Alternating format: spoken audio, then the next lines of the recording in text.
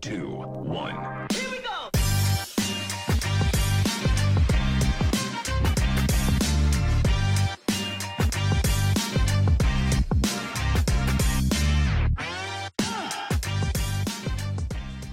Delighted to be joined by former Kerry senior footballer Eoin Brosnan to look ahead to Kerry versus Cork this Sunday in the Munster Senior Football Championship final.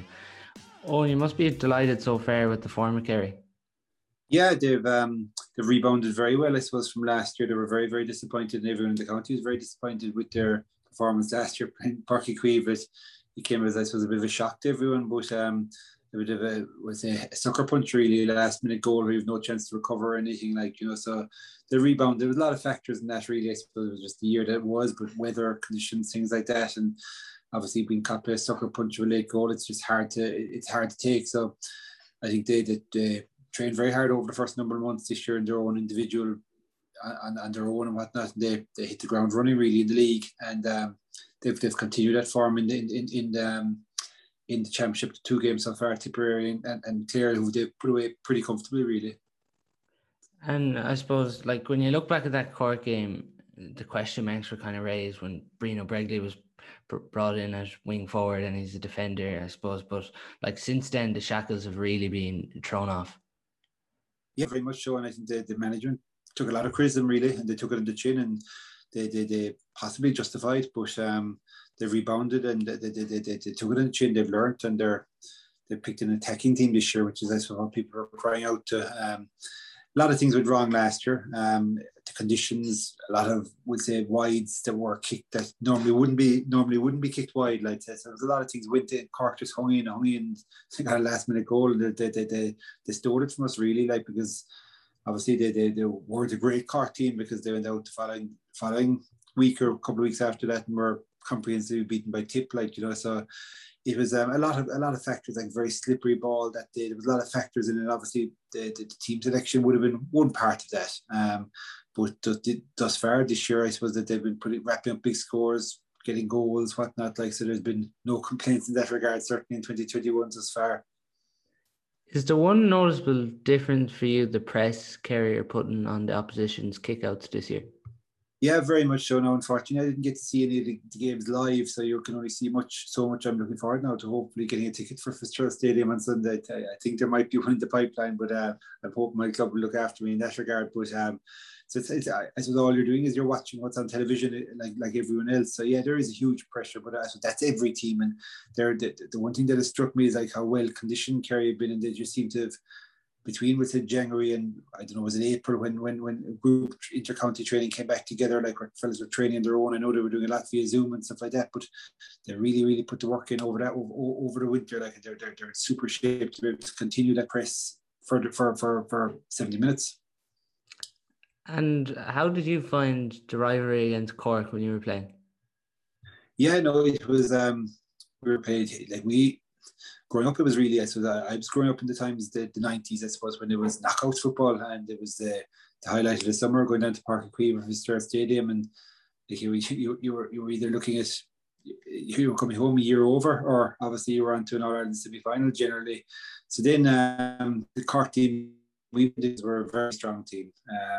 So the back door came in then, and I think it was 2002 was the first Kerry Cork All-Ireland semi-final in Croke Park, and that was a huge event, obviously. And then obviously we beat them in a couple of finals after that as well. But they were a very good Cork side, and they probably deserved more than one All Ireland. They got over the line in 2010, and possibly even they were on the way down in 2010. Like you could say 7, 8, 9 might have been their peak years, because they struggled to win the All Ireland in 10. They just really were pipped down, really, in the final, and down had come from nowhere. But certainly, that was a serious Cork team. Like there were good teams. Like Kerry were good at the time. Dublin were competitive, but obviously Tyrone and Kerry were the top 2 at the time, and Cork very, very just a tiny bit below that, really. And the rivalry itself obviously has kind of pushed away in recent years, but I suppose this weekend adds to it now a bit, from Cork beating Kerry last year. Yeah, and I suppose that last year, obviously there was no crowds there. This year you'd have a small crowd there, so it's not ideal. Normally in Killarney, the Cork crowd really come and they take over the town, and the colour, and midsummer, and obviously the weather is very good at the moment, and the weather is promising to be good for the weekend. Like, so it would have been a bumper atmosphere, but it's just a different year with COVID, like Joe. But certainly, I suppose the fact that Kerry, we'll say at the higher levels, Dublin have been ahead of everyone else, but Cork have been struggling really, where the fact that they had to go down to Division 3 really to regroup, and obviously now they're up in 2, and they haven't been won a Munster title, I think. So you're talking nearly 10 years, 9 years since Cork won a Munster title, like, so it's a long time for Cork, like, to be away from the top level, really. Does it surprise you with Cork, with the size of the county, sports directed now, and I suppose their underage success as well in recent years? Yeah, I suppose their underage success, yes. Kerry, like, haven't at under 20 level, like, obviously they have a huge success at minor, but Cork seem to have had the upper hand at under 20 level most years. So, but I suppose you have so many different. Cork it's kind of a unique enough county. Like, you've obviously East Cork, the city is mostly hurling. Obviously, you've got Nemo and the Bars inside the city with football. But West Cork, you've got football. But then it's just such a big county like that. Then you've obviously rugby, strong Cork. You've got soccer, strong Cork. Whereas down here, I suppose it's predominantly football. That's what it is in Kerry. Really, obviously there is other sports, but not at the highest level. We put it that way. Looking at the game itself on Sunday, like, I presume with the form of both teams, and particularly being from Kerry, you can probably only see one result this weekend.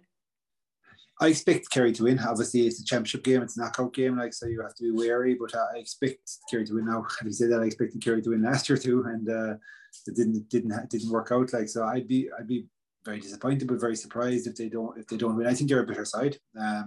Cork are a decent side, but I don't think as of yet they're at the top levels like that. Kerry are obviously want to win a Munster final, but they're looking at Dublin really in our Ireland final. That's their ultimate goal. You'll hear obviously take one step at a time, and they will be treating it one step at a time. But their goal is to win in All Ireland, and this is one step along the way. Like, whereas Cork, now having said that, if they won the weekend, they're only one game away from an All Ireland final, so you just never. It's funny, like, they're obviously without the back door and stuff. But no, I would be surprised if Kerry don't win on Sunday. You obviously expect Cork to set up defensively against this Kerry side, and I suppose one thing Kerry are doing really well this year is the interlinking between the forwards, moving Sean O'Shea in and out and keeping David Clifford inside. Yeah, very much so. Like, obviously Shawnee has that's what Paudie Clifford has come on. He's picking nice passes and stuff. And there's a good bit of interchanging going on. Even the fact, we'll say Paul Ganey's generally named on the wing would have been always a corner forward really, or an inside forward line. Like, so there is a good bit of interchanging going on. And like, Tipperary set up very defensively, 2 sweepers really, and they parked them there. Obviously they felt that they had to do that to stay in touch, but it took a little while. But Kerry broke it down, and once you break it down, that teams have to come chasing it then, like, so probably something similar Cork will set up, maybe not as defensive, we'll say, all the time as Tip were, but every team, even you got to look at Dublin, you got to look at Kerry, like, when you lose possession, wing forwards are funneling back, like, it's far from a 6 forward, 6 backs game anymore, like, In the form of Clifford and O'Shea, like, it must be pleasing everyone in Kerry, like, since the very start of the league and into the championship, they've been unbelievable. Oh yeah, sure. That's even continuing from their minor days. Like, they've been super players. That say, like, now they've obviously got all stars and whatnot, but they don't mean a whole pile down here. It's All Ireland medals, and that's what they've been close, but they haven't got over the line yet. So that's what they'll be judged on, and that's what they're aiming for. Like, Is that expectation in Kerry, like, nearly every year you're expected to win All Irelands? Can it get you as a player? I wouldn't be say you'd be expected, but like, you're targeting it. We'll put it that way, like, and does it get on top of you? I suppose once, like, going back to my own days, I broke into the panel in 2000. They were winning in All Ireland that year. 1, we were hammered by Meath. 2, we were picked by Armagh in the final. We probably should have won. 3, we were well beaten by Tyrone. I remember I used to be rooming with Mark O'Shea, like, in your 3 or 4 years, it can drag on, and we played Mayo in the final in 2004, like, and there was a sense of relief once we got over the line in 2004, like, say, like, yeah, so there would be, I wouldn't say it's a burden or anything like that, but it's a pressure that's there, and sometimes people can react better to pressure. And there has been a bit of hype in recent weeks as well with Kerry a lot of people are putting them at number one ahead of Dublin, maybe from maybe one or two lackluster performances from Dublin. Do you still think Dublin are ahead of Kerry slightly, or do you have Kerry at number one? Dublin are the benchmark. Dublin are the benchmark. They still have players coming back, let's say, but yeah, it's very hard. Like what they've done over the last number of years has just been unbelievable. It's obviously unprecedented, let's say. So, people have got close to them, teams have got close to them, but they I suppose, like, they never panic. They do the same thing. There's a process they go through. They're coming down the last 10, 15 minutes to just, let's say, eke out wins. We'll say, like, so until they're beaten, they are going to be the number one. That's the short and narrow of it. Has it surprised you in one sense, Kerry's captain Paul Murphy being left on the bench in the game? It shows the competitiveness of it, really. Like, yeah, it's Paul's a fine player, and being captain and whatnot. He missed one game, which is brother's wedding, and somebody came in and they grabbed the jersey, and that's Mike Breen came in and grabbed the jersey, and we played him against the Crokes last year against Mid-Kerry, and he was a very impressive player that year, like that day. So you could see that he's a potential county player in him, and obviously he's got the jersey now, and he's done nothing wrong. So am I surprised? I would have expected Paul Murphy to be starting, but again, we're not seeing the training, we're not seeing the form. You don't know, is there a niggle being carried? We don't know these things, let's say. So, like, it's up to him really to come in and seize the jersey again. Let's say, and I'm sure that's the way he's thinking. Yeah, and you talked there about the Dublin panel, like you talked there about the strength of the panel, Paul Murphy not making it, and then Ty Morley missed a game and he hasn't been brought back into the team since. Then you have the Spillans coming in, and I suppose the great thing with Kerry as well, bringing Tommy Walsh entering the fray, they can really mix it up in that inside that forward unit. Yeah. And we say the weekend promises to be a good weekend, dry, like, so it'll suit good footballers, suit skillful footballers, and like the likes of Cillian Spillane, like he had a great game below Cork when he came on, but dry day, foot suits forward, suits the likes of Tommy Walsh, high balling, catchy. It's not going to be as much ball spilling, we'll say, like, Fitzgerald Stadium being supreme condition, like, so I'm looking forward to a good footballing game, like, yeah. Do you think Kerry are really going to go after a good start, similar to maybe that Tyrone game in the league? Because if Cork are playing defensive, do you think they're really going to try and go after them in the opening quarter? It all depends, really. Obviously, that if Cork set up ultra defensive, it'll take a bit of time to break down. But if they don't, I'm sure if Kerry see gaps, they're going to go for it. Like, you great pace there, like Gavin White and these fellas, and midfield, good mobility around the middle of the field now, and the forwards are lifting, like, so if the space is there, they'll take it, but a lot will depend on how Cork set up and approach the game, really, yeah. Luke Connolly as well against Limerick kind of played a playmaking role, but it's hard to see him play this role with the pace of the Kerry wingbacks against Kerry. Yeah, it is very much so. Yeah, he's a good player, good free taker. We've had our games against him with Crokes and Nemo Rangers as well. So he's plenty of talent. Probably things didn't go his way below in Páirc Uí Chaoimh last year either, but again, it was a back's day. It was just a messy, dirty day, really, let's say. So he'll relish the good conditions, summer football at the weekend as well. Like, but playmaking role, like, I suppose you're looking maybe at somebody like Kieran Kilkenny popping passes, things like that. Is that in Luke Connolly's game? I think he's more of a finisher, but we'll see. In the end, what do you think will be the difference really between the sides? As I said, I won't say like it'll be. It's a decent Cork team, well prepared. I think Kerry will win by probably 5 or 6 points. That's what I expect, really. That's it, yeah. Did the departure of James O'Donoghue during the week surprise you? Yeah, again, you see, just again, when you're not part of the camp, you don't know, let's say, is there niggles, whatnot. Like, I think he played with his club on Saturday evening or Sunday, I can't recall, and he only played a half. So is there injuries there? You just don't know. Let's say, like, and I know myself as I got a bit older, just it can get very frustrating when you're trying to get back and something else breaks down in your body. And like the fact that he's only played as 85 minutes in 2 years, like there's no doubt whatsoever he's talented. But the poor man has been cursed with injuries, like, so again, without knowing the ins and outs of it, yeah, it's a disappointment. He's not going to be involved. It's a disappointment because everyone likes to see a fit, good James O'Donoghue. Nobody's doubting his talent, but he's just been cursed with injuries. Very unfortunate.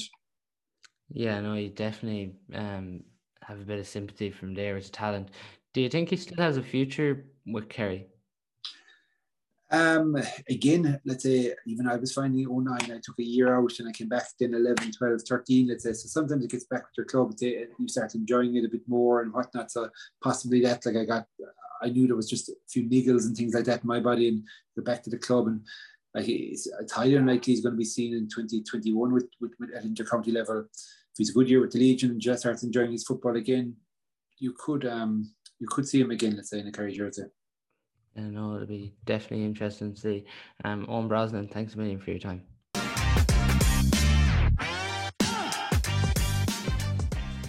Joined by former Galway senior footballer Eddie Hoare to look ahead to the Connacht final between Galway and Mayo. And Eddie, it's a unique Connacht final, I suppose, with taking place in Croke Park this weekend. Yeah, most certainly. It's novel to have the game in Croke Park. I think there was some people raised concerns regarding switching the venue, but me personally, I think it's a great opportunity for a lot of young guys in both squads to get a taste of Croke Park, and obviously in the current environment that we're in, it gives supporters and more supporters the opportunity to go and watch their teams in a Connacht final. But just a novel event in terms of the location, but I'm sure it'll be equally as competitive whether it was in Pearse Stadium or McHale Park, and most certainly looking forward to it. Yeah, it has that bit of excitement, I suppose, and something different, I suppose, on Sunday now, seeing all the Galway Mayo jerseys on Jones's Road. Yeah, most certainly. Look, I think, if I'm not mistaken, the last time Galway Mayo would have played is in 2001 in the league final, and Mayo won on that occasion in Croke Park. So again, it's not every day people from the West, Galway and Mayo, both go to Croke Park, and to be playing each other will have that air of excitement around it. And there is obviously that competitive nature between both sets of fans within the 70 minutes and obviously maybe the day of. But the camaraderie amongst both supporters, I'd expect, will be really, really good. And there always is that good atmosphere amongst Galway and Mayo supporters. And obviously, while it will be very competitive when everyone sits down and goes into Croke Park, I'm looking forward to that element of an atmosphere. And in the times that we're in, any type of atmosphere, any type of a gathering is most welcome. Absolutely. As a player, is it a game you kind of always look forward to when you're playing? Yeah, look, at that level, the pinnacle in terms of, from a Connacht perspective, is winning a Connacht title. And obviously all the lads in the dressing room, I can imagine, are looking no further than winning a Connacht title. And then you set various different objectives. But to win a Connacht title, to beat Mayo on a Connacht title from a Galway perspective, is definitely very, very sweet. I know in 2008, I remember going down there, and my first year involved in the squad, and Paudie Kissane captained the team, and the scenes in euphoria after beating Mayo were really something that you'd always remember. I also remember after, I suppose, a barren period then for a number of years, different managers in and out, and Galway, I was involved in 2008, 16 I think it was. We finally, under Kevin, we bet Mayo in the Connacht semi-final, and the scenes that night as well in McHale Park. We won the Connacht final 2 weeks later after a replay against Roscommon. But the scenes after beating Mayo were that even bit more exciting, because the rivalry that is there amongst Galway and Mayo. Obviously, we hadn't won one in a while, I think since 2008, but it was a semi-final, but it was against Mayo, and you could see that sense of relief, that sense of satisfaction amongst players and management, and it's another scene that you won't forget. And both of those occasions were actually in McHale Park. But other examples you can see, I remember Galway in 2005, a scorching hot day in Pearse Stadium, and again Mayo came up in a full crowd in Pearse Stadium, and a game that you'd always remember. 1998, again the first round of the Connacht Football Championship, Galway went up to Castlebar. Mayo obviously were on the back of 96, 97, 2 All-Irelands, 3 appearances in finals, and again that win really set Galway on what was a really memorable year. The following year, again, Galway All-Ireland champions, inviting and welcoming Mayo to Tuam. Again, as a young person following a Galway, I'll never forget the crowd that was in Tuam. I don't think there was ever a crowd there. But again, Mayo won that day. And for their supporters, it was like winning in All-Ireland, no more than Galway the year before in Castlebar. Just that sort of sense of beating your neighbour or your rival. It's certainly resonates with me as a player, and I expect the players on Sunday and both sets of supporters too. And with all the talk about the provincial championships at the moment and a lot of them being a dead duck, like, I suppose this is a great game now to have this Sunday. It certainly is. And look, in terms of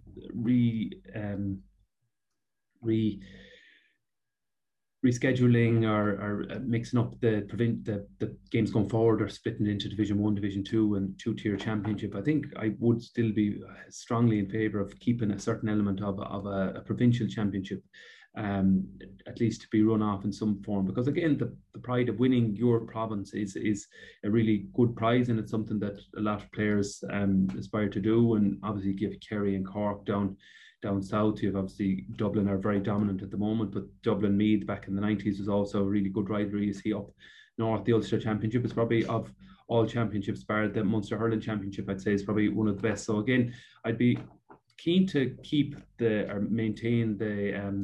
maintain them championship, the provincials, albeit maybe not in the same format. But in terms of Sunday, yes, Connacht is one of the more competitive provinces. Obviously, look, Mayo have come through Sligo and Leitrim, probably two missed matches that don't do the optics of it, don't do the championships good. But look, Galway had a very competitive game against Roscommon, and equally I expect on Sunday that it'll be a really close encounter between both sides, and it'll be a good advertisement for football, and hopefully a good advertisement of the potential that provincial championships do actually have when they're played competitively amongst, let's say, Division 1, Division 2 teams. Looking at Galway Mayo, and from a Galway perspective, the narrative really has been the league was tough on Galway, but if they can take the learnings from the league, and you could see in the Roscommon game, like it wasn't a great day to play football, but if they can really take them learnings forward, it could be huge for them. Most certainly. And up in Hyde Park, it was, as you said, a very difficult conditions to play football in, but the Galway's attitude and their application was really something that you would stand up and look at and take note of, because they were to a man, were like very, very focused. They dusted down, wiped down, and you could see that little bit of hurt in them. They were very, very unlucky, let's be fair. I think they played the majority of the football in Clonus and were just caught at the end. Again, potentially a few senior players were off the pitch, a little bit of inexperience among some of the younger lads in terms of closing out the game. It was sort of unforgivable, some of the mistakes, but like, it's league football. Galway are still going to be a Division 2 football team. The most important thing, like you said, from the league is the learnings. And from what I witnessed in Hyde Park 3 weeks ago, Galway did learn from it. They obviously came in with a proper attitude, had obviously trained very hard, and came in with that little bit of hurt. And I'd expect that a similar attitude we will see a similar attitude amongst the players on Sunday, and I hope so. And what better occasion than Mayo in Croke Park to bring the best out of that young group of players. The youngsters in particularly stepping up from that under 20, I think all around the county, particularly Paul Kelly and Matthew Tierney, how they've transitioned so quickly into the senior team has been very pleasing. It certainly has, and the most important thing, I suppose, in every setup is the continuity and bringing through young players. You see Dublin every year. Last year they brought through Robert McDade. They had a few other young players. They always, Scully a few years ago, they always seem to bring through one or two Merchant, different ones every year, and it's important to keep a setup fresh. But it's one thing bringing them through, but it's another thing seeing them make an impact and an impression. And to be honest, Paul Kelly and Matthew Tierney, they've seamlessly transitioned in. They're like lads that have been playing senior football for a number of years. They look to be enjoying it. They're expressing themselves and they're taking risks. And as you can see from the recent performances, they're playing very well, and evidence are they're scoring, they're enjoying it and performing well, and as I said, transitioned very well into the squad. But that said, there's a lot of good senior players in the squad as well. The likes of your Paul Conroy is there, you have Liam Silk, who's been there for a number of years, and obviously up front you have Damien Comer and Shane Walsh. So having that experience around them as well makes that little bit easier to transition in, whereas maybe a few years ago when Galway had been on a little bit of a lull in terms of from a football perspective, when Mayo were on their 5 in a row for Connacht, maybe there was too many young guys being blooded in and maybe that base wasn't there, whereas now you can see that base. And I think even the likes of Paul Conroy, he's definitely obviously a stalwart in Galway football for nearly 14 years now, I'd say, in the Galway jersey. But you can even see his energy has improved with the influx of the young guys and his performance and all round. I suppose leadership has also grown, so it's had a double effect, which is great, you know. Damien Comer lined out at wing forward against Roscommon. Would you like to see him closer to the goal against Mayo? Yeah, obviously, look, he started at 10. For large parts, he probably was drifted in and out from the square and out to 10, in and out. And I'd expect on Sunday that we'll see Damien Comer a lot closer to the 14 position. We might expect to see Shane Walsh drifting out then a little bit out to 11, and maybe Peter Cook, Matthew Tierney and Paul Conroy maybe forming a 3 across the middle, with Tierney coming in and out because he is a good outlet for the advanced mark inside. But in terms of Damien, I'd expect to see Damien inside in the front line. I'd expect Paul Kelly to drift out as well, and maybe Damien to be in, and you'll see the likes of your Paul Kelly working the loop off Damien, and also at pace you'd hope the runners like your Matthew Tierney's, your Peter Cooks, your Damien, your Shane Walsh's will be coming. But I would expect, like you said, to him to be deployed closer to goal. And Mayo again, Hoare is a little bit inexperienced full back, so it would be interesting to see how James Horn would adapt to Damien being put in around the square, because Oisin Mullen obviously would have a bigger height advantage than Paudie Hoare. So would it shift their defensive unit? I'd expect it would. And the interesting thing about this game, like Oisin Mullen could go back to full back, and then Sean Kelly cornerback, and like both of them are nearly going to need man markers, because for both sides they're nearly the two players that set up the counter attacks. Well, certainly, yeah. Sean Kelly has that, I suppose, ability to ghost up the pitch unopposed. He can wriggle away from tackles, has really good football ability, solo hop. He can keep his head up. He's that basketball sort of vision, that he can see a pass ahead, and always seems to find himself in good positions. And he's a really good fitness reserve. But equally, like you said, Oisin Mullen on the other end seems to have a similar type of style of play, and pops up in different positions. So that's why I say if he is deployed to maybe take on Comer, which I don't know if he will or he won't, but just from a height perspective, it will be an attacking weapon taken out of the Mayo defence. But yes, those guys, if they're going up the pitch, they will need to be tagged. So I'd expect he'd probably hope to have Paul Kelly closer to our goal. So maybe the likes of a Finian Olai will be adapting or deployed as maybe a defensive sweeper for Galway like he has recently. I expect he'll have to try at least to maybe tag some of those runs. But again, some of the guys up front, the likes of Robert Finnerty, even Shane, Damien, again, it's important the concentration levels have to be high, because if they can keep with their man and not let him make that initial burst, it'll make that little bit easier, and the overlap won't come. Last year, the sides met. It was the last time they met. Mayo obviously winning out 14-13, but one thing that Galway probably look back on is the poor start, and it's something you'd think they'll target, because they just left themselves with nearly too much to do last year. Well, certainly, yeah. And last year, I suppose, to be fair, in defence of the players, they started the league so well, they had a long break for COVID, and then were hit with Sligo having COVID cases and ultimately pulling out. So we didn't actually have any game or competitive championship game before playing Mayo. And you could see it out there. Mayo had a few games played. They were that little bit more in tune with the championship style. They were more used to playing with each other. It was obviously Porrick's first year. So I think that, in a way, it was a big disadvantage for Galway going in last year. And you could see it. They really had only played for 15 or 20 minutes. And by all accounts, probably should have won. They were unlucky with the foul on Paul Kelly or Sean Kelly at the end. This year would probably be a penalty. And they could very well have won it, and haven't played so poorly for long parts, and not just poorly, were cold and looked like they weren't really at the pitch of championship. But this year, obviously, the Roscommon game will have stood to Galway, and Mayo will have 2 games as well, which will stand to them in some part. But I think the Roscommon game would have been a better contest, a better test for Galway in terms of preparing for Sunday. So hopefully, like that, if we can get a longer bank of dominance from Galway next Sunday, I'd expect that the scoreline and the final result will hopefully be more favourable. Do you think as well maybe the difference could just be Mayo were obviously missing a lot of players due to COVID and injuries in the semi-final against Leitrim, so there is a bit of uncertainty, and the loss of Cillian O'Connor this weekend. could be huge because, like, I suppose Ryan O'Donoghu's been on the freeze, but he hasn't really been taking freeze under pressure when the game's in the melting pot.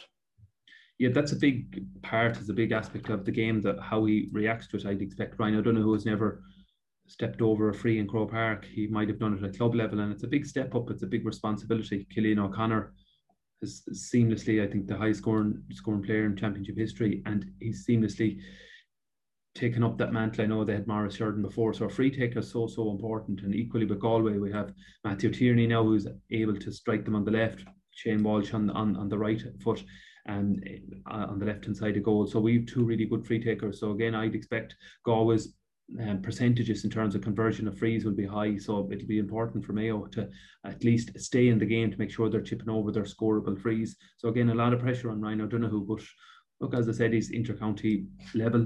Mayo have a lot of other good forwards around, like Conroy, and obviously Darren McHale, who's come through the Cones. So they've also good options. So the fact that he is been taking the frees, I'd expect he's taking them and scoring them in training, and has done over the last few weeks. But again, the pressure of 18,000 people in Croke Park as well is going to bring an added dimension that he wouldn't have probably experienced before. So again, it'll be interesting to see how that develops on Sunday. And where do you think Galway can come out on top in the end? I think one sector that I'd be looking in terms of Galway is the middle sector. Again, we have three good big lads. We have obviously Conroy. Paul has like 6 foot plus. You have Matthew Tierney. You have Peter Cook, who's grown every game. I suppose has missing last year. He was a lost at the setup. Obviously missed Mike Cullen's run to Frank Fox, and you can see that hunger, that bite is in him. He's improving with every game. I've watched him this year. That middle sector, I think we can maybe get at Mayo. Stephen Cohen isn't a natural midfielder, I wouldn't be thinking. I know he lined out a midfield. Whether he'll line out there, you might potentially have Conor Loftus, and I'd expect Matthew Ruan. But again, that's a sector. If we can have a bank of three big 6 foot plus guys across there, if we can get enough win more than 50% of their kickouts and the majority of our own kickouts, I think Mayo, we can cause trouble for that Mayo full back line, but we'll only do it if we can win enough ball in midfield to get it into the likes of Damien, who might be in there, the likes of Robert Finnerty on the loop. And I think that is the main area where I'd be looking to get at Mayo, is to try and win that midfield third, get long ball in early inside, because you have a few guys in there who probably are like, you have the Plunkett is in one corner, you have Paudie Hoare, and the other corner then as well, you have three relatively inexperienced inter-county players in the full back line. And now this is the Mayo team that you'd normally be used to: Keith Higgins, Colin Boyle, Harrison maybe back the next day, I'm not sure, another all-star. So again, they're all big names for Mayo that have left the setup in recent years or aren't as actively involved in the setup. So that's an area I think Galway can get change out of. So that's why I'd love to see Damien close to goal. I'd like to see Shane Walsh operating at times. I'd like to see Matthew Tierney operating in and out as an advanced mark option. And if we can get enough scores up there, I'd have good faith in our own defence to be able to shut it out on the other end, especially with Cillian O'Connor missing, who's obviously their main marksman. Yeah, the interesting point there you make about the middle third, and something Galway will obviously be very aware of, is the role Matthew Ryan played last year. Like he got a very high number of possessions last year, man of the match in the end, and you'd expect maybe Matthew Tierney could pick him up. Yeah, Matthew Ruan obviously came through the ranks, a good minor. I think that he lost an All-Ireland final, but was pivotal to their in that final. He might have, I think, won an under-21 with Mayo and won under-21 final. So again, he's a big unit. He's a good player. He's skilled. He scored 2 points again last year and deserved man of the match. He put his head in on the line, and he was like a guy that was well up for it, who probably said, now is my time to own that Mayo jersey. And to be fair, he did last year in the Pearse Stadium, but now it's, I suppose, an opportunity for the likes of, as I said, Conroy, Cook and Tierney. I could see the likes of Peter Cook, another guy who has such good potential, and it's now his time to own a Galway jersey and make it his. And I think Sunday could be a time where we see him that mean sort of streaking him. We know he has the skills. We know he can kick a point. So while Matthew Ruan obviously last year, I think the likes of Peter Cook, I think it's the likes of him who I could see sort of looking at a role of sort of taking on Matthew Ruan and taking the game to him. The likes of Matthew Tierney, I'm not so sure he'd be tasked as closely with that, because we rely on Matthew again to more of an offensive option in terms of being in and out at times. So maybe I'm not sure what course it would take, but again, it's important that those runners are tracked, because last year them overlaps killed Galway, and effectively it was them scores at the end that cost Galway in the end, and it was only 1 point, but it was them overlaps from midfield. So again, as I said, them three across the middle is going to be pivotal in terms of curtailing the Mayo influence up front. And as well, like, it wouldn't be a massive surprise to see extra time in this game. No, Galway Mayo, there's often, like last year, Galway played poor for large parts, probably could have brought it to extra time. We're very unlucky I think Shane had a free to equalise it. In most bar one or two occasions, there's very rarely a kick of a ball, more than a kick of a ball in it between both sides. I'd expect no different on Sunday. Obviously, look up front, we'll be looking for the likes of Robert Finnerty, who has had a really good season, again, to the goal threats that we have, the likes of Shane Walsh, the likes of Damien Comer, the likes of Robert Finnerty. A goal is a massive score next Sunday. It's going to be, say, relatively low scoring. It'll be tactical, known both. Obviously, definitely James Hoare, he's a tactical manager. He's defensive in the way he sets up. So he'll be keen. Like, they haven't conceded a goal in their first two games, albeit they've been largely dominant. But again, I'm sure they're working on that. They worked on that previously. But Galway have options up front who can score goals and get goals and create openings. You have Paul Kelly, Sean Kelly running from deep. Johnny Heaney is another one. So again, it's to be ruthless. If the goal chances come, we need to take them, and that'll be pivotal. But as you said, I wouldn't rule out extra time, and I wouldn't expect it to be more than 2 or 3 points in it either way. Yeah, no, it's definitely a game to look forward to. But Eddie Hoare, thanks a million for your time.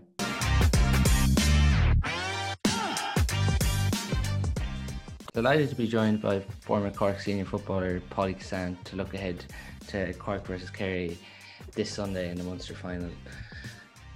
Paudie, how are you feeling as a Cork supporter going into this tie?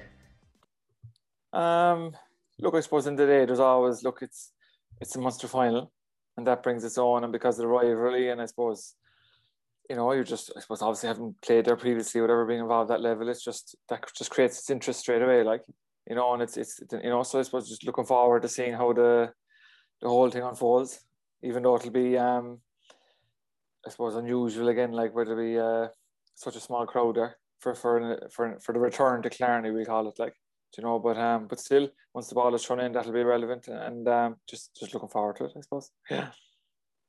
And as Pat Spillane and a lot of pundits are talking up Kerry as nearly to be there in the reckoning for the All-Ireland, there's no real pressure going in on Cork, because apart from people inside the camp, maybe a few Cork supporters, no one else is really expecting them to get a result this weekend. Oh, definitely. I suppose, yeah, because it's been all up, I suppose, in recent times, it's all about maybe that Dublin are not motoring at the same level as they not normally would be, or the same smoothness, we'll call it, and a few different distractions, like the Clucks and etc., and a few retirements. But then, and it says, who it's going to be Kerry's year or whatever, the other team. Yeah, so the pressure is off Cork per se, so maybe that is something they can use to their, I suppose, possibly use to their advantage, where there is no expectation, only what's internally in the group, and hopefully they can rise to the occasion that way too, they can really I suppose take the game to Kerry. Do you know, because in the day there's still a lot of you want to call it pressure on Kerry, because they've been heavily criticised for the performance last November, and there's been a long break, and you would think things have been going well enough for Kerry since this season started. It's kind of a combination that. When there's so much expectation on one team, that's not a guarantee that Kerry are going right. They're not going to suddenly start unreal, Do you know, and it's up to Cork maybe just being to the pitch of it straight away, but isn't that? But that adds to the intrigue of it. Do you still think in inter-county setups, obviously what's been said about Cork this weekend, is that still used as motivation in maybe 1 or 2 articles, or is that up on the wall, or is that kind of gone in the game? You mean used as motivation, say, for regards Cork, the fact that they're being written off? Yeah. I'm not, well, who knows? Well, from my perspective, that's not really, because in the lead up to a game, you're kind of players, I know it's forgetting about COVID for a second, but you are very much in a bubble per se, like, and you're just focusing on what you need to do individually and collectively, like, and obviously understanding maybe the strengths and weaknesses of the team you're playing. And but like for me, in regards to managers I've been involved with, it hasn't really been used. I couldn't say, you know, these new, but who's to say? Like, it's if no doubt there's you know, there might be a newspaper article up on the wall, but certainly a manager or a person may still use a certain comment or whatever to add to maybe some sort of mental preparation leading to game. Like, but I don't see that being a massive thing regards Cork. I just think Cork is just a case about just focusing, getting their own like their own performers will have to be at a very high standard, like, and it's just a case of trying to get that right. Is it safe to say, as Cork have went on this year, they've gradually improved, especially the Limerick game? Like, there's a bit of talk that Limerick could cause a shock, and you'd have to say Cork did look relatively impressive in that game. They did, I suppose. Look, if you look back to maybe the first day of the league, right? So look back to last winter, the Cork were expected to win maybe the Munster final, and look, it didn't work out in the story. You know, very poor result. All right, and then you look back this year, right? Started the Kildare game relatively well, then it went downhill from there. Poor performance, bad start. So then from then, like, there's been expectation, like, well, expectation, but they've needed to get results, like, you know. So like the following week, I think they went away to Laois, you know, and after losing Kildare in a away game, you know, and like, and it wasn't. Look, I thought that game was very much up and down, like some great play, but some really average, poor play. But they got the result, you know. And I think from there, am I right in thinking they played Clare after that away? And again, looking at results over the previous few years, Clare would have been the favourites for that.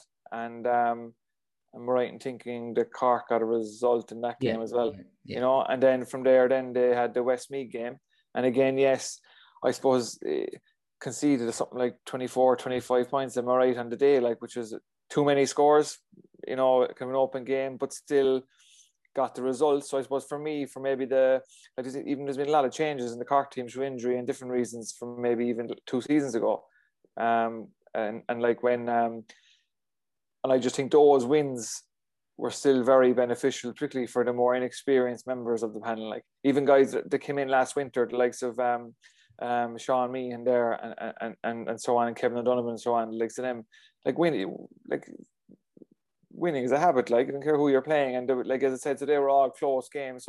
So I think those wins then stood to the team when they played Limerick. They were, again, I think, look, if you look at it, I'd be concerned still with the amount of chances Limerick created, you know. But the bottom line, I suppose, and again, Cork had disruptions. There was players went off injured. Daniel Manny, Sean Powder went off injured, but they still finished the game. Some players didn't play as well as you would have liked, but they still finished the game very strong and won the game comfortably in the end.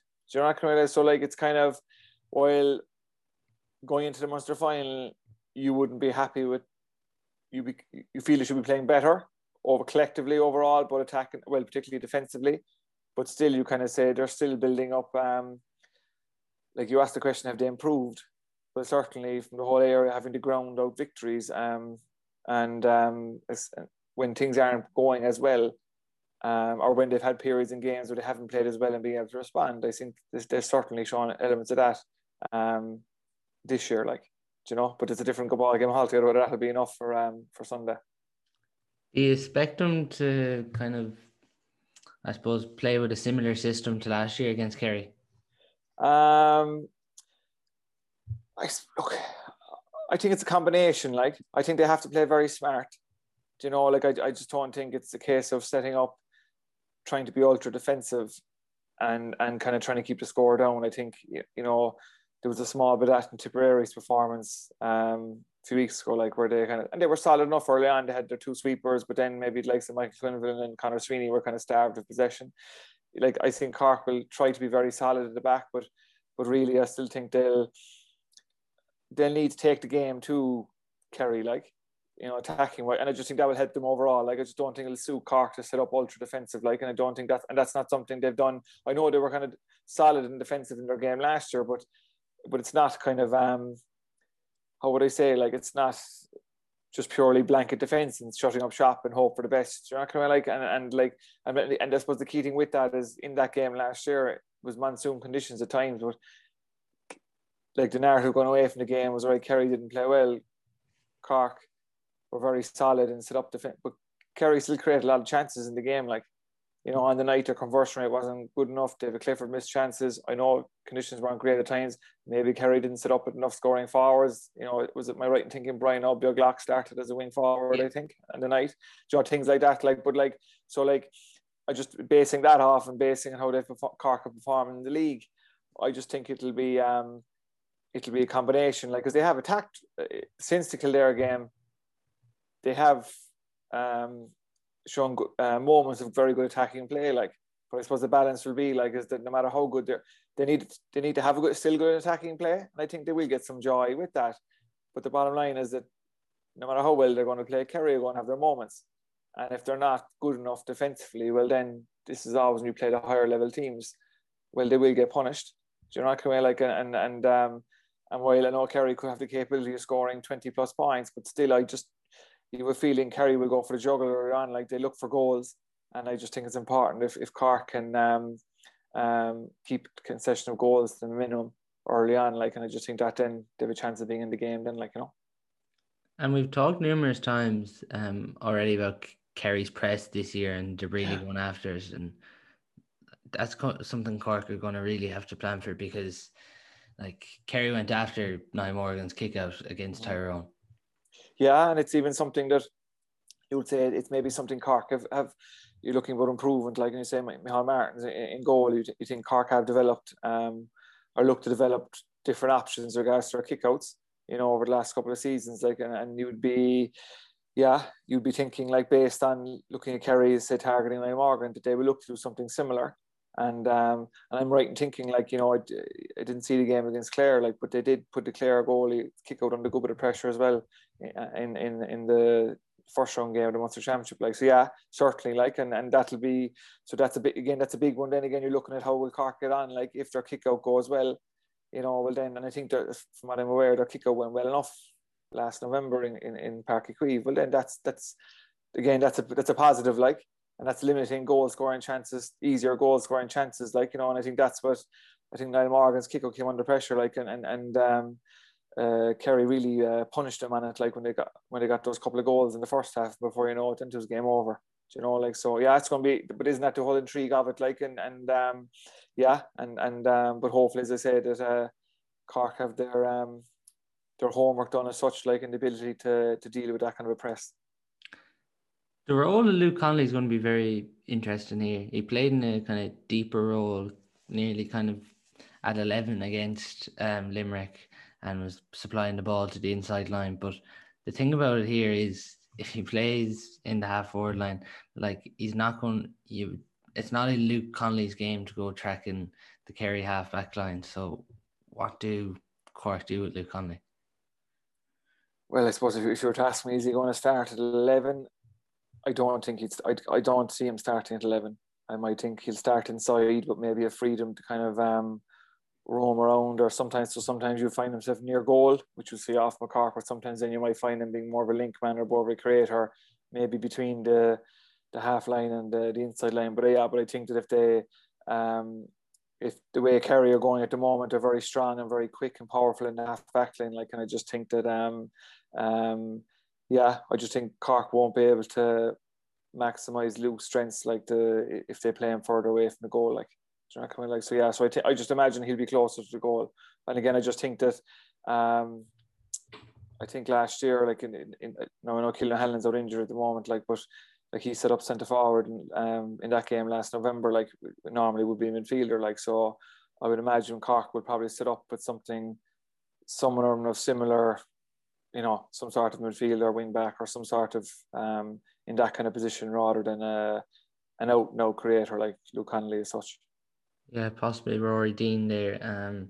But as well, do you expect the Cork wing forwards to drop back and give that license to the likes of Matty Taylor and Sean Powter to attack the Kerry defence? They will, but I just think that will naturally evolve as part of the game.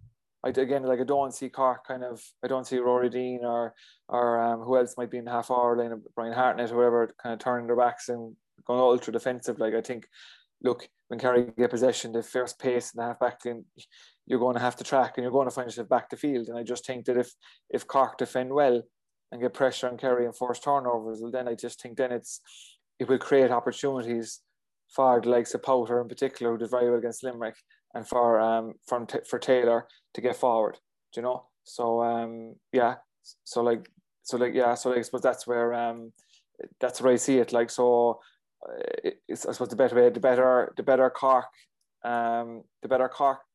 defend, the better you're going to get opportunities you're going to get for the likes of Powter and Matty Taylor. And it's a good point you make there about like their work rate out the field, and they really are going to target turnovers further out the field, because that, like, if they can get the turnovers there, it stops the ball from going into Clifford and Johnny O'Shea. There is, like, but it's I know it's easy to talk about it, like, and it's, you know, with the weather conditions and everything, like, it's just imagine doing it in this kind of heat, like, you know, it's going to be challenging, but yeah, but isn't it? But then that's the whole thing about the squad game as well, like, you know, and yeah, so like that'll be can Cork be effective in getting pressure on Kerry around the middle and force them into, you know, 50-50 kick passes, or force them into some shooting under pressure or whatever. Like, that is the challenge, like, yeah, so like, and again, even now it's hard to predict, you know, obviously the 2 injuries in the Cork team from the last day, like, will there be a few changes? Like, you can imagine there might be 1 or 2 changes in the team that won the line out against Limerick, but still hard to actually predict what it'll be, like, you know. Is this a game you always enjoyed playing when you were playing with Cork against Kerry? Look, I suppose there's some days you look back, you didn't enjoy it as much because you were well beaten, but I suppose they're when you think back maybe at the start of a season, or think back when you were a young fellow, or why what are you training for, or whatever it might be. Look, these are the games you wanted to play, like, and that was the motivation of why you wanted to be on a team or whatever, etc., or play for Cork. And it was to compete in games like this, a Munster final against Kerry, like, so, you know, certainly a motivation, and it helped the drive to improve or whatever. But I suppose, obviously those days you look back and say, yeah, that went well, or that was enjoyable. But there's obviously those days then where they weren't so enjoyable and things didn't go as well. But look, that's part and parcel of it, you know. Last week as well, it was a great win for your under-20s against Kerry, but I suppose what has gained a lot of attention since that is Keith Ricken's interview after the game, and it was a very impressive interview, the way he put it about everything. I suppose the bottom line, I suppose, first of all, I suppose in Keith's role, I suppose, you know, he's kind of like the head of the GAA as such, like, or like, and in CIT as such, like, so he's years of experience and his background anyway, and kind of in career guidance in a way, and mentoring, like, so he's I suppose that background gives him how would I say, like, it's a great skill set that he'd have, you know, in regards to dealing with that age group. Do you know, kind of like, and but I suppose regards to, like, I remember seeing the interview, but I can't remember all the components of it, like, but I suppose the bottom line, I suppose you know, there was no preempted speech or whatever, like, the questions were thrown at him and he answered them, you know, in his way, I suppose, in one sense, like, you know, and yeah, it was certainly interesting, like, but I suppose if you look back at knowing Keith Ricken, like, but that's, you know, or look at some of his interviews or previous, like, that'd be a trend, like, wouldn't it? Do you know what I mean? Like, it's never going to be something boring anyway, you know. And just finally, to touch on this game, you're obviously hoping that Cork can get a result here, but do you just think the form Kerry's in and the games they've played could stand to them? Yeah, look, it's like this. Look, you look at the form over the last, since we call it 2021 season started, like, you know, and the bottom line is Kerry over the course of a number of games, Kerry are performing better, or they're performing at a higher level. So, like, you'd have to look at bottom line, sure, Kerry are deserving favourites, and bottom line, you know, if Kerry play really well or play to form, you think they're going to get the result, you know. But then it doesn't always work like that. And I mentioned the example then about there is expectation on Kerry, you know, will there be an age earlier on, or can Cork keep not concede goals earlier on? if Cork come under pressure like they did in 2019 in Páirc Uí Chaoimh, they got a bad start, but they responded. Do you know, like there's all small little things like, and I just think that I suppose a bit of a disadvantage with Cork would be, I suppose, maybe again the changes in the team. You know, the way like I think Kerry over the last couple of years was still have a more settled team, a more experienced group, and but still I just think that if Cork can, irrespective of the tactics on the day, etc., just be in the game come half time, like, and I just think if you look back at the results or the close games, I don't know, close games aren't good enough if you want to win the game, but you look back at the close games between Cork and Kerry over the last number of years, like, you know, that if Cork are in the game at half time, then you know, anything can happen, like, or they're generally speaking they're in the game then down to closing straight, and I think that's where I think if you're part of the Cork setup on Sunday, like you'd want to be, if you're heading to the halftime break and you're in the game, well then certainly you're doing a lot of things right, and then, you know, we know what happened last November in similar circumstances, even though the weather will be imagine the weather will be slightly different this time. Yeah, it'll definitely be interesting to see. But Paudie Kissane, thanks a million for your time. 2, 1. Here we go.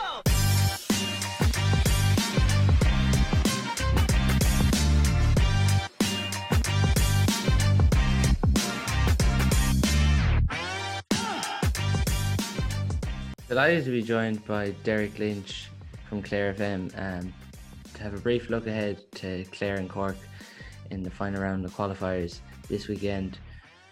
But I suppose, Derrick, obviously you've got to go to all the Clare games.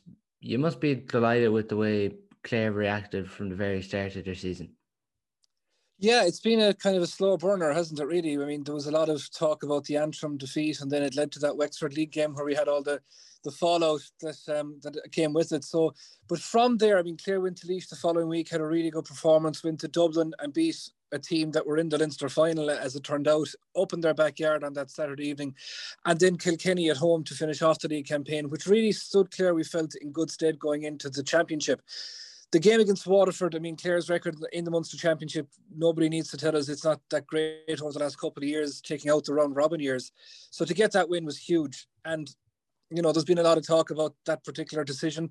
It's a bit like Voldemort in the Harry Potter series. We don't mention that particular name around here anymore. But, you know, there was a feeling Clare were going quite well in that tip game until that particular point happened. And then, you know, it probably fell away a little bit, lost their shape, panicked. But then what a way to respond against Wexford on a searingly hot day down in Thurles, to hit 1-7, I think, without reply after Wexford's opening point, and then to hold out in the manner that they did. Wexford were always going to come with a late rally, but it was when it got back to 3, Clare really showed, I thought, brilliant character, and then Gary Cooney's goal to top it off. So yeah, there's a real feeling that Clare have timed their run nicely. This is when you want to be peaking. There's no point hitting the heights in, you know, sort of April, May time. It's July and August is the real championship season. And from that point of view, there will be a little bit of confidence in Clare about that, yeah.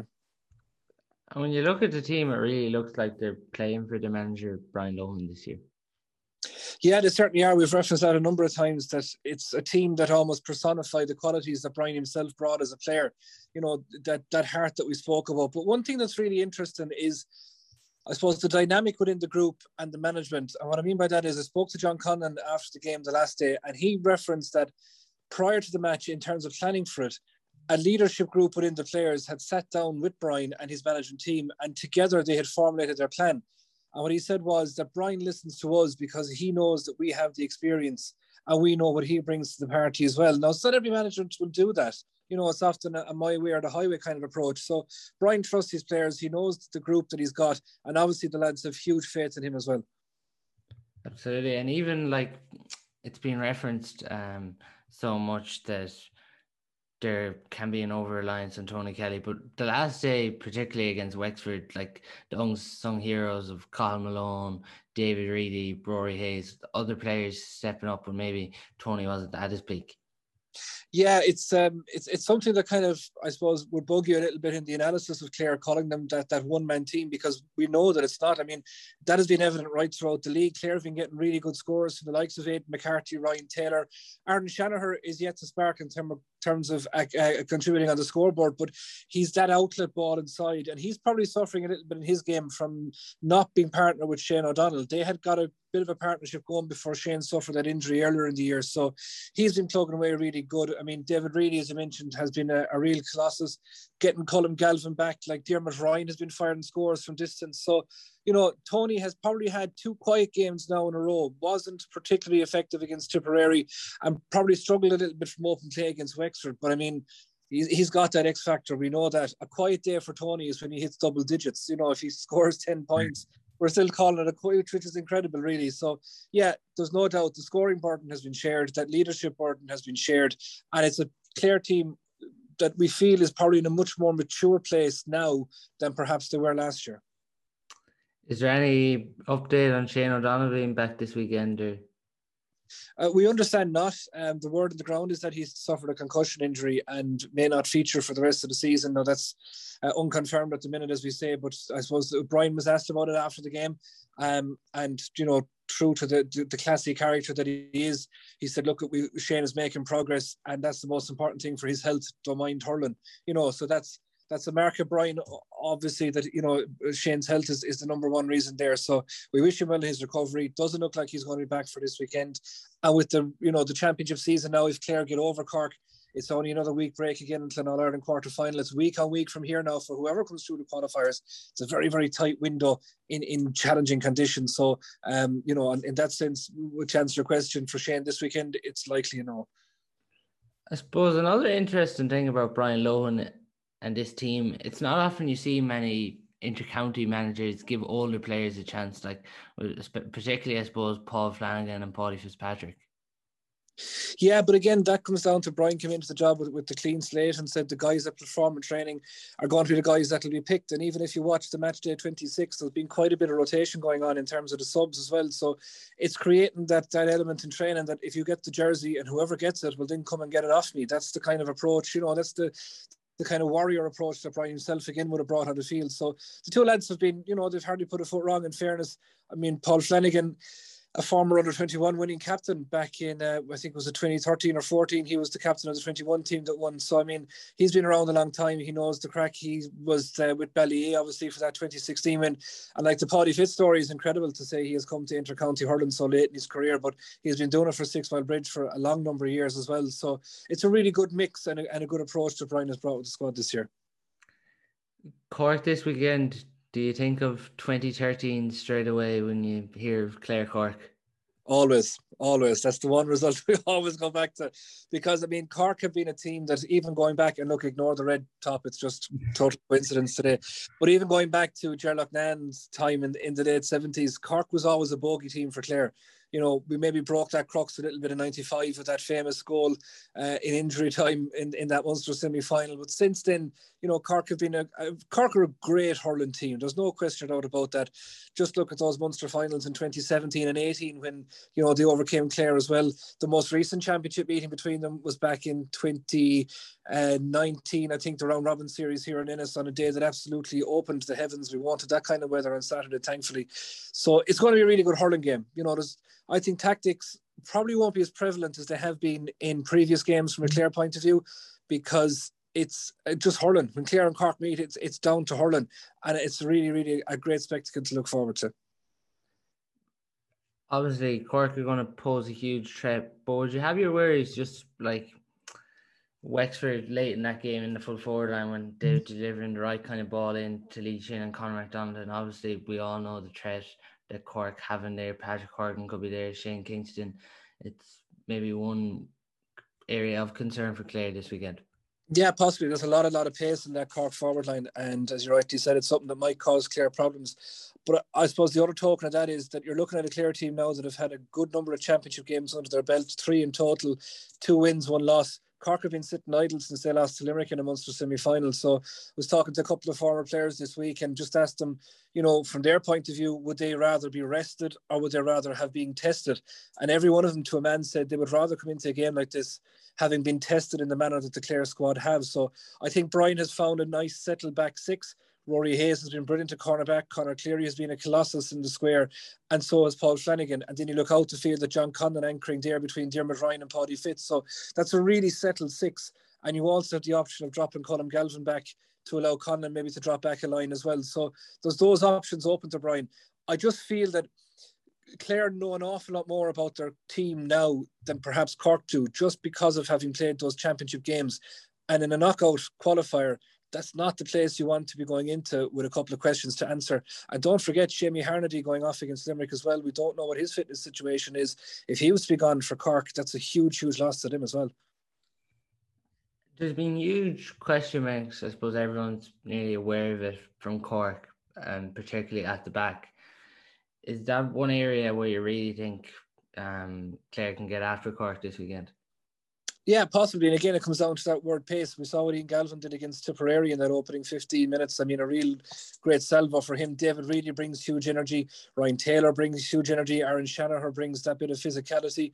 You know, and there's options off the bench then as well. We saw young Mark Rogers from Scariff come off the bench against Wexford and score 2 points as if he was just poking around in his own backyard. So Clare have got those options, you know, and maybe they just have to vary it up a little bit.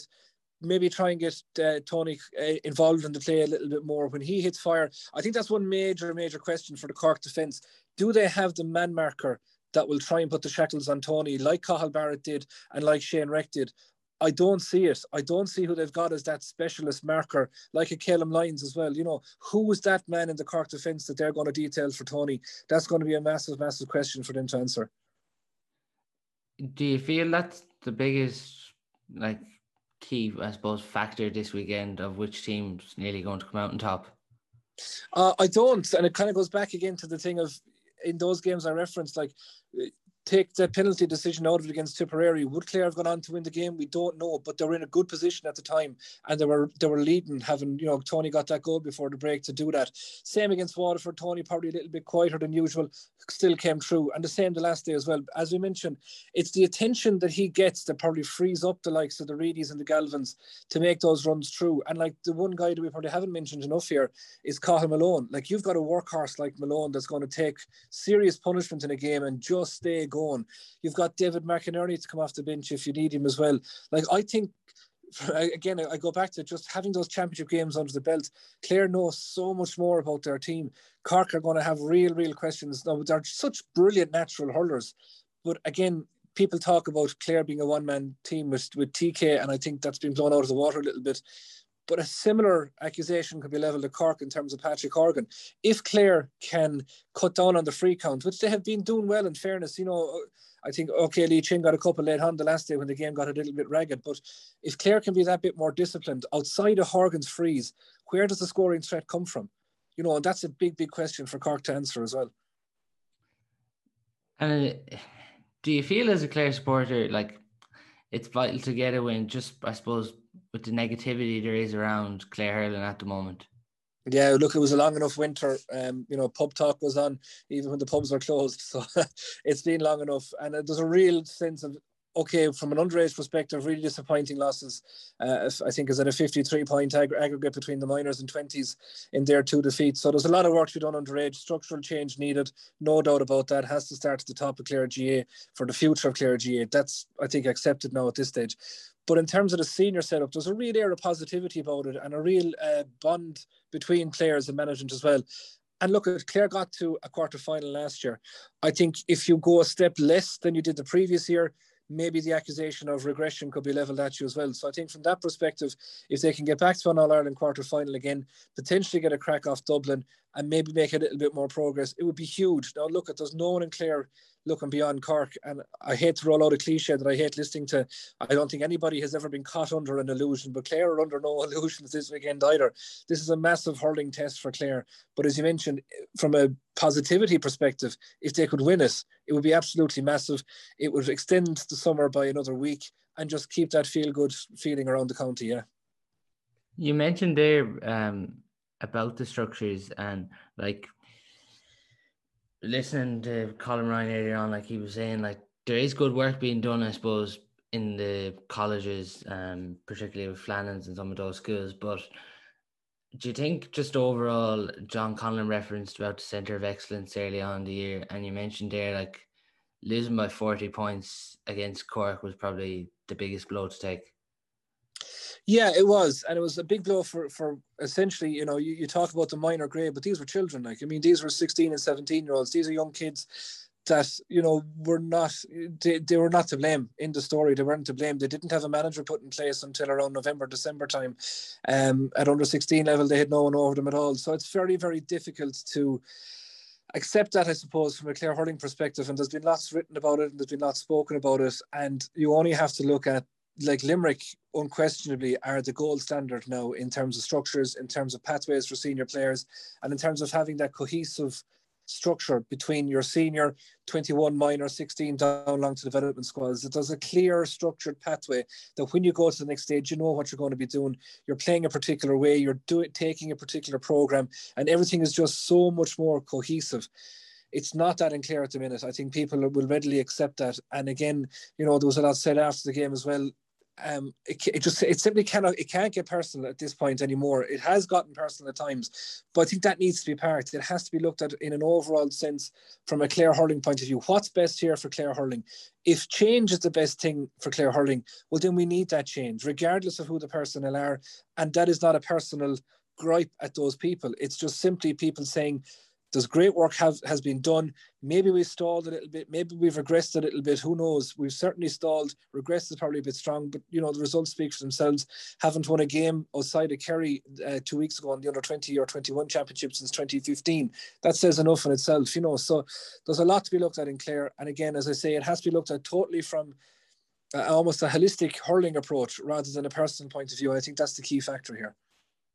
Yeah, and even like there is some promising signs, I suppose, of players that have come through to the setup when you look at Aidan McCarthy and Mark Rogers particularly. But I suppose for Clare's tradition, they need to be competing, as you mentioned there, like the last win against Kerry at under 20 or under 21 level. It's just not good enough, I suppose. No, it's not. And like you look at the backbone of the team that won in 2013, they were all successful at minor level. They were all successful, obviously, at under 21 level as well. And then we had those couple of fallow years following 2013. Great league success in 16. Very unlucky not to get to an All-Ireland final in 2018 with that replay down in Thurles against Galway. So there have been some green shoots. But it's just what's coming underneath, you know, word from the development squad's results over recent years wouldn't, you know, give you much confidence in terms of what's to come through in the next 5 or 6 years. And it's all about, at that stage, developing the players. Results probably don't matter in a lot of ways. Maybe that's unfair to have said that, but it's about having the right people in place in the right positions and developing that cohesive approach. And that has to be a top-down approach. You know, we have to see, and Clare will, you know, we're a proud hurling county. There's no doubt about that. A proud football county as well, obviously, but football underage has been going quite well in recent times. A lot of this discussion is based on hurling. And I think that's what people want to see addressed in the next file.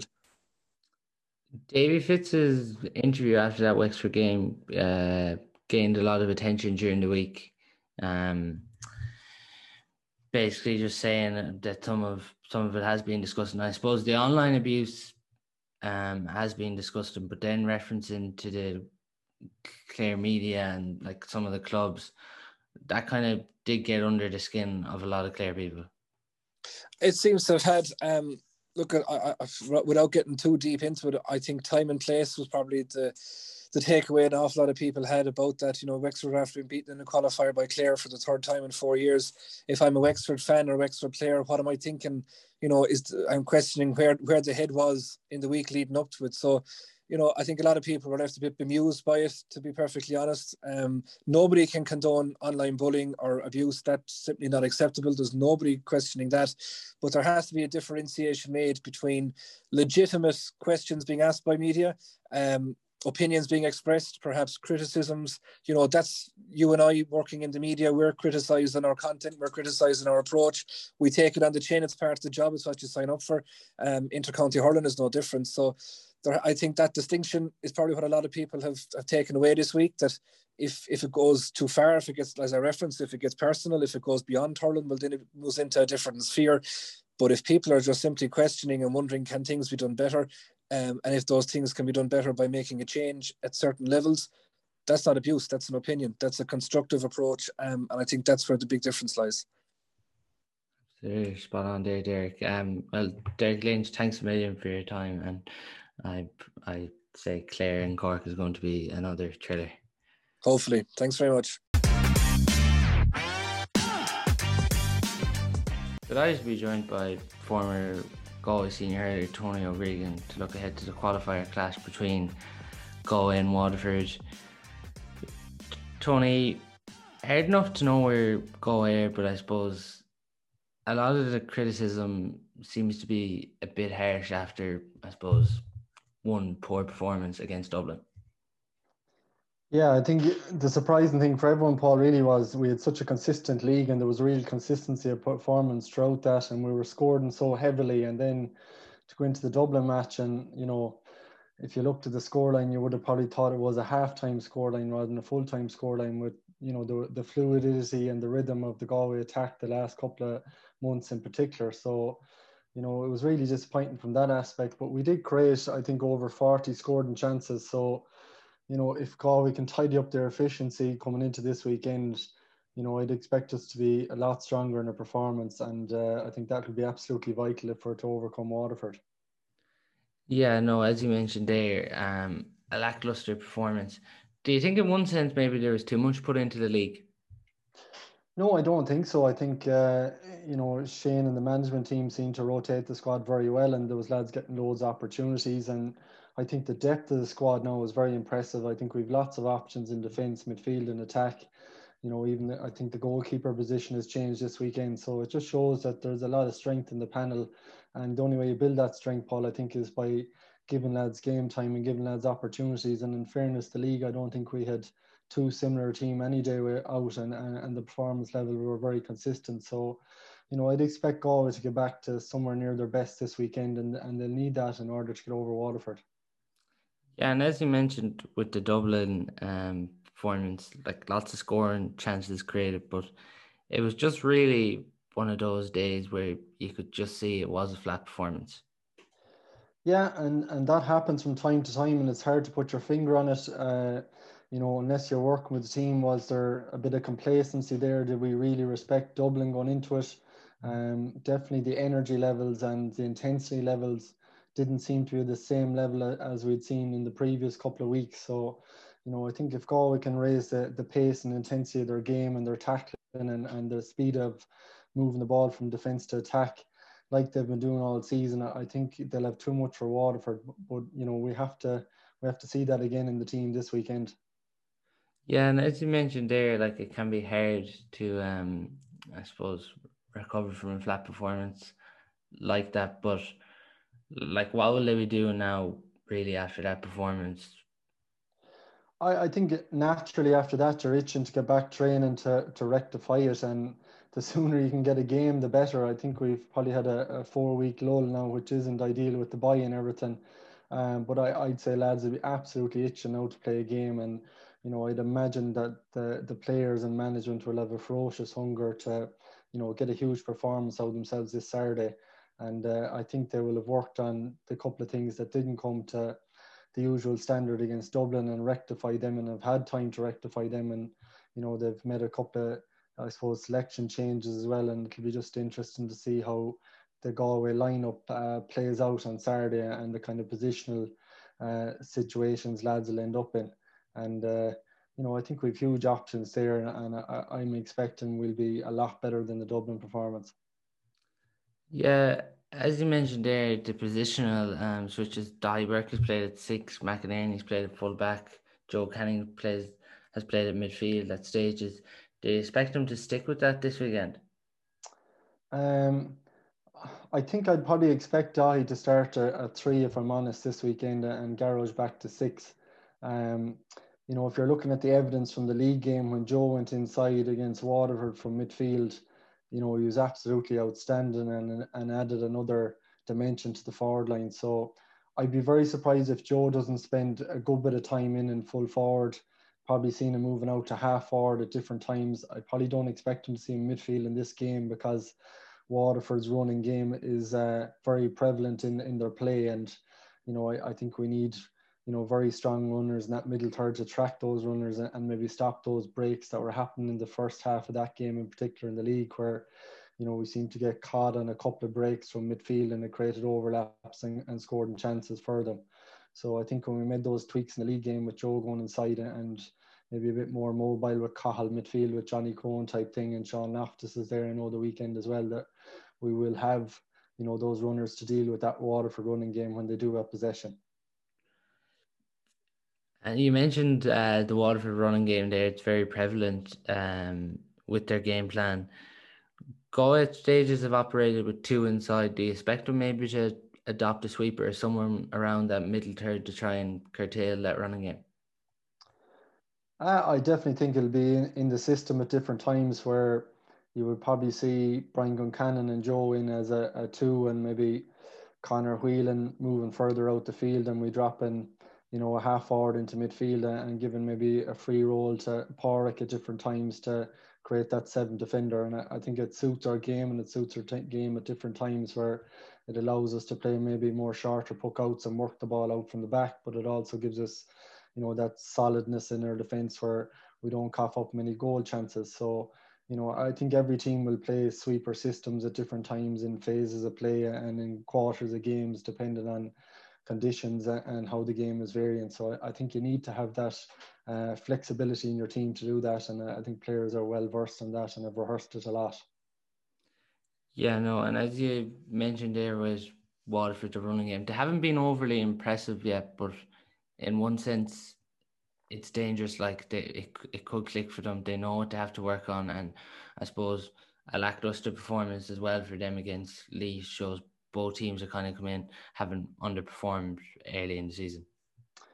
Yeah, they've been inconsistent as well, and it's probably been I'd say the management team trying out 4 or 5 players in most league games. Like the first half against Galway, they looked exceptional for most of it, and then Galway got a foothold on it and completely turned the game around and won very convincingly. And then I think the following week, then Waterford had Tip at home, and I think bet them by 7 or 8 points. So it just shows. And then when you look at their championship performances to date so far, the Clare game, I thought Clare could have been 15 points up at half time. They were so dominant all over the field, winning puck outs, creating scoring chances, and just they weren't clinical enough in those periods. I think the game could have been done by half time, and yet it finished up maybe a 4-point defeat for Waterford, but it probably felt a lot more. And then you look at the Laois game last week, and Laois created huge amount of chances, and with 5 or 6 minutes to go in that game, they're only a point down, and Waterford had to pull maybe 1-2 or 1-3 out of the bag to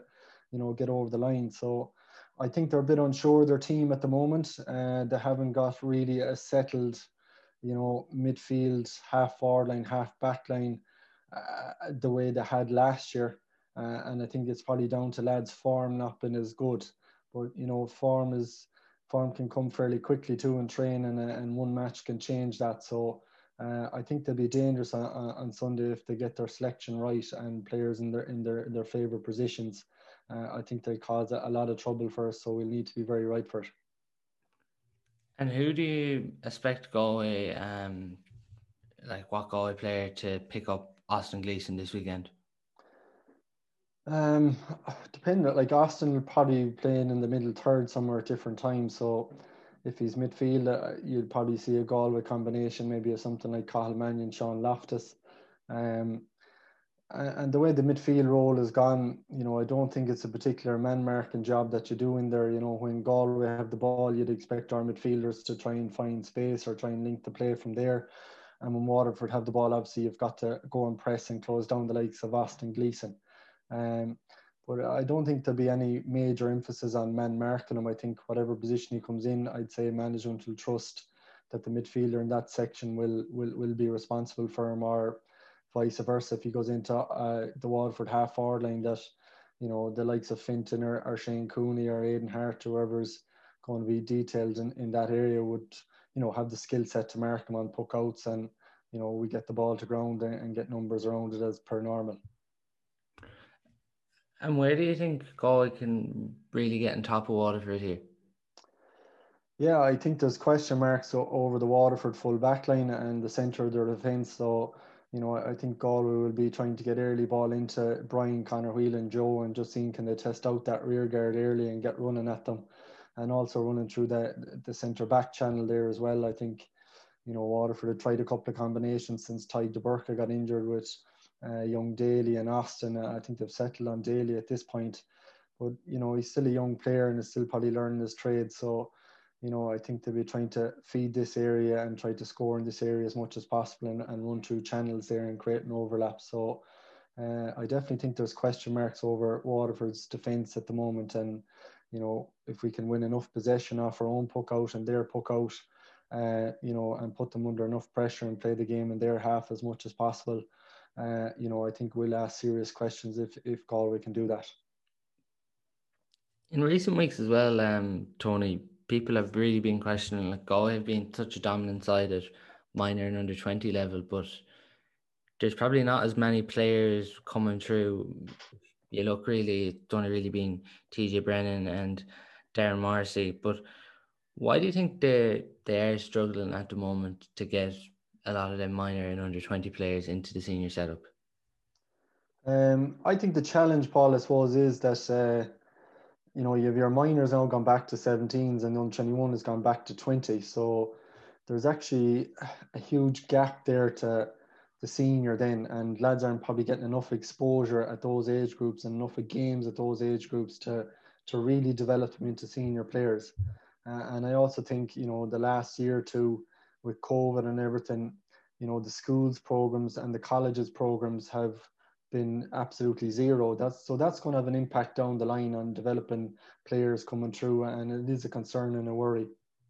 But it is such a massive step up. I probably was involved with the Galway Minors with Jeff from 2015 to 17, and the likes of Brian and Sean Loftus were involved in that, and it did take them the 5 or 6 years to find their feet from there to senior level. And there's a huge amount of work that they have to individually put in from a strength and conditioning point of view, a nutrition point of view, understanding the mindset required for senior level, and also, the level of skill and skill development and team play that you have to develop for senior hurling. It is a big step up, that intensity, that pace, the quickness of decision. So you do probably need 2 or 3 years in that environment at senior level to acclimatise to it, to get used to it, and then start to maybe get your chance in a league game. And Galway have had a very competitive panel, let's be honest, the last 5 or 6 years in particular. Been in 2 All-Ireland finals, and it hasn't been an easy 15 to break into, and it hasn't been an easy 26 to break into, and that's a very healthy thing. So a young guy that we're maybe seeing in a minor final or an under 21 campaign that's doing quite well, it is I would say another 2 levels above that he's trying to reach, and he needs a good club program, a good colleges program, and he needs to really look at it and say, he needs to put 3 or 4 years into his own development around his skills, to give himself an opportunity and a chance to challenge for a position in that 26 or 35 man squad. So it's not just an A to B to C type thing. There's a lot of moving parts in it, and everyone individual is different too, where he ends up. Does he go to college? Is he working in Galway? Does he go travel?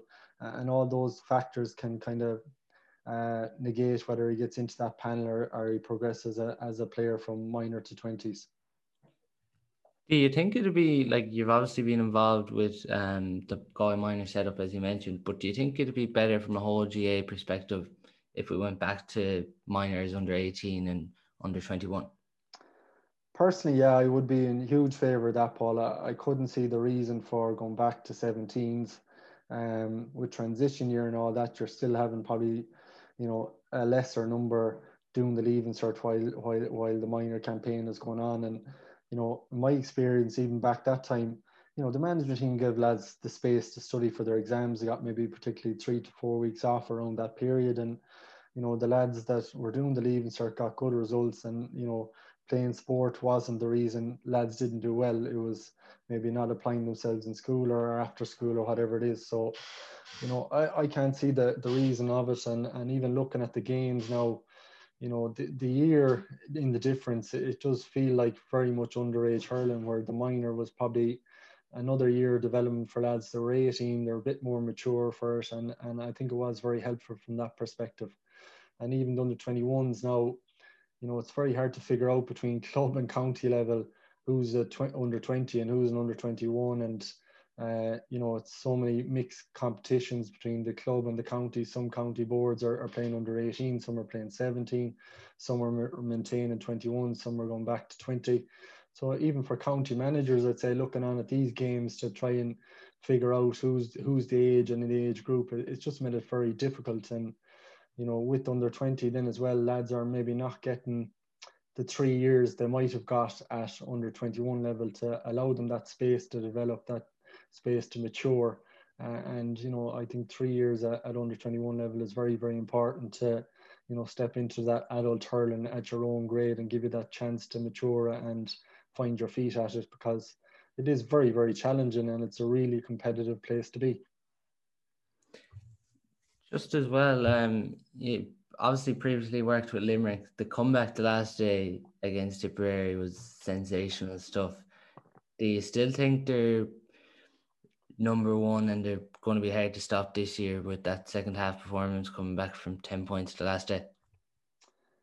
Yeah, like there's no doubt in that third quarter, Paul, was phenomenal, right? But when I look back at the last 2 or 3 weeks and some of the patterns I'm seeing in hurling, like Galway under 21s the last evening, I think the score at half time was something like 113 to 3 points. Clear in the first quarter against Wexford the last day, I think they'd won 13 to a point or something, you know. So teams are really capable of doing that. Like, you know, you look at Limerick's third quarter, it was 210 to a point. So that's been a bit of a pattern the last couple of weeks. And I think if you're not fully tuned in and you allow teams to get a bit of momentum on you, they are capable with the speed of puck outs, the speed of transition of the ball, the scoring areas now on the field, that, you know, very quickly a team can get a run of 6-7 scores on you and, you know, put the game out of sight. So it's not just Limerick that are doing it. Like Tip did it on Limerick in the first 2 quarters, really. So you have to be conscious of that and how we're going to maybe deal with those positive momentums in games when team get a run on us. You know, what tweaks do we need to make tactically? You know, do we need to make substitutions? Do we need to slow the game down? I think these are all conversations for management and players that maybe need to be had now to understand how to gain back momentum when we're kind of losing it like that. Because, you know, when you allow a team to put, you know, 12 scores on you to 1 in a period of a game, it's going to be very, very hard to, you know, bring that back, particularly in the conditions at the moment. So, you know, I think teams will be discussing that and be looking at ways to, you know, negate that kind of positive momentum the teams are building up and, you know, is reflected on the scoreboard then as well.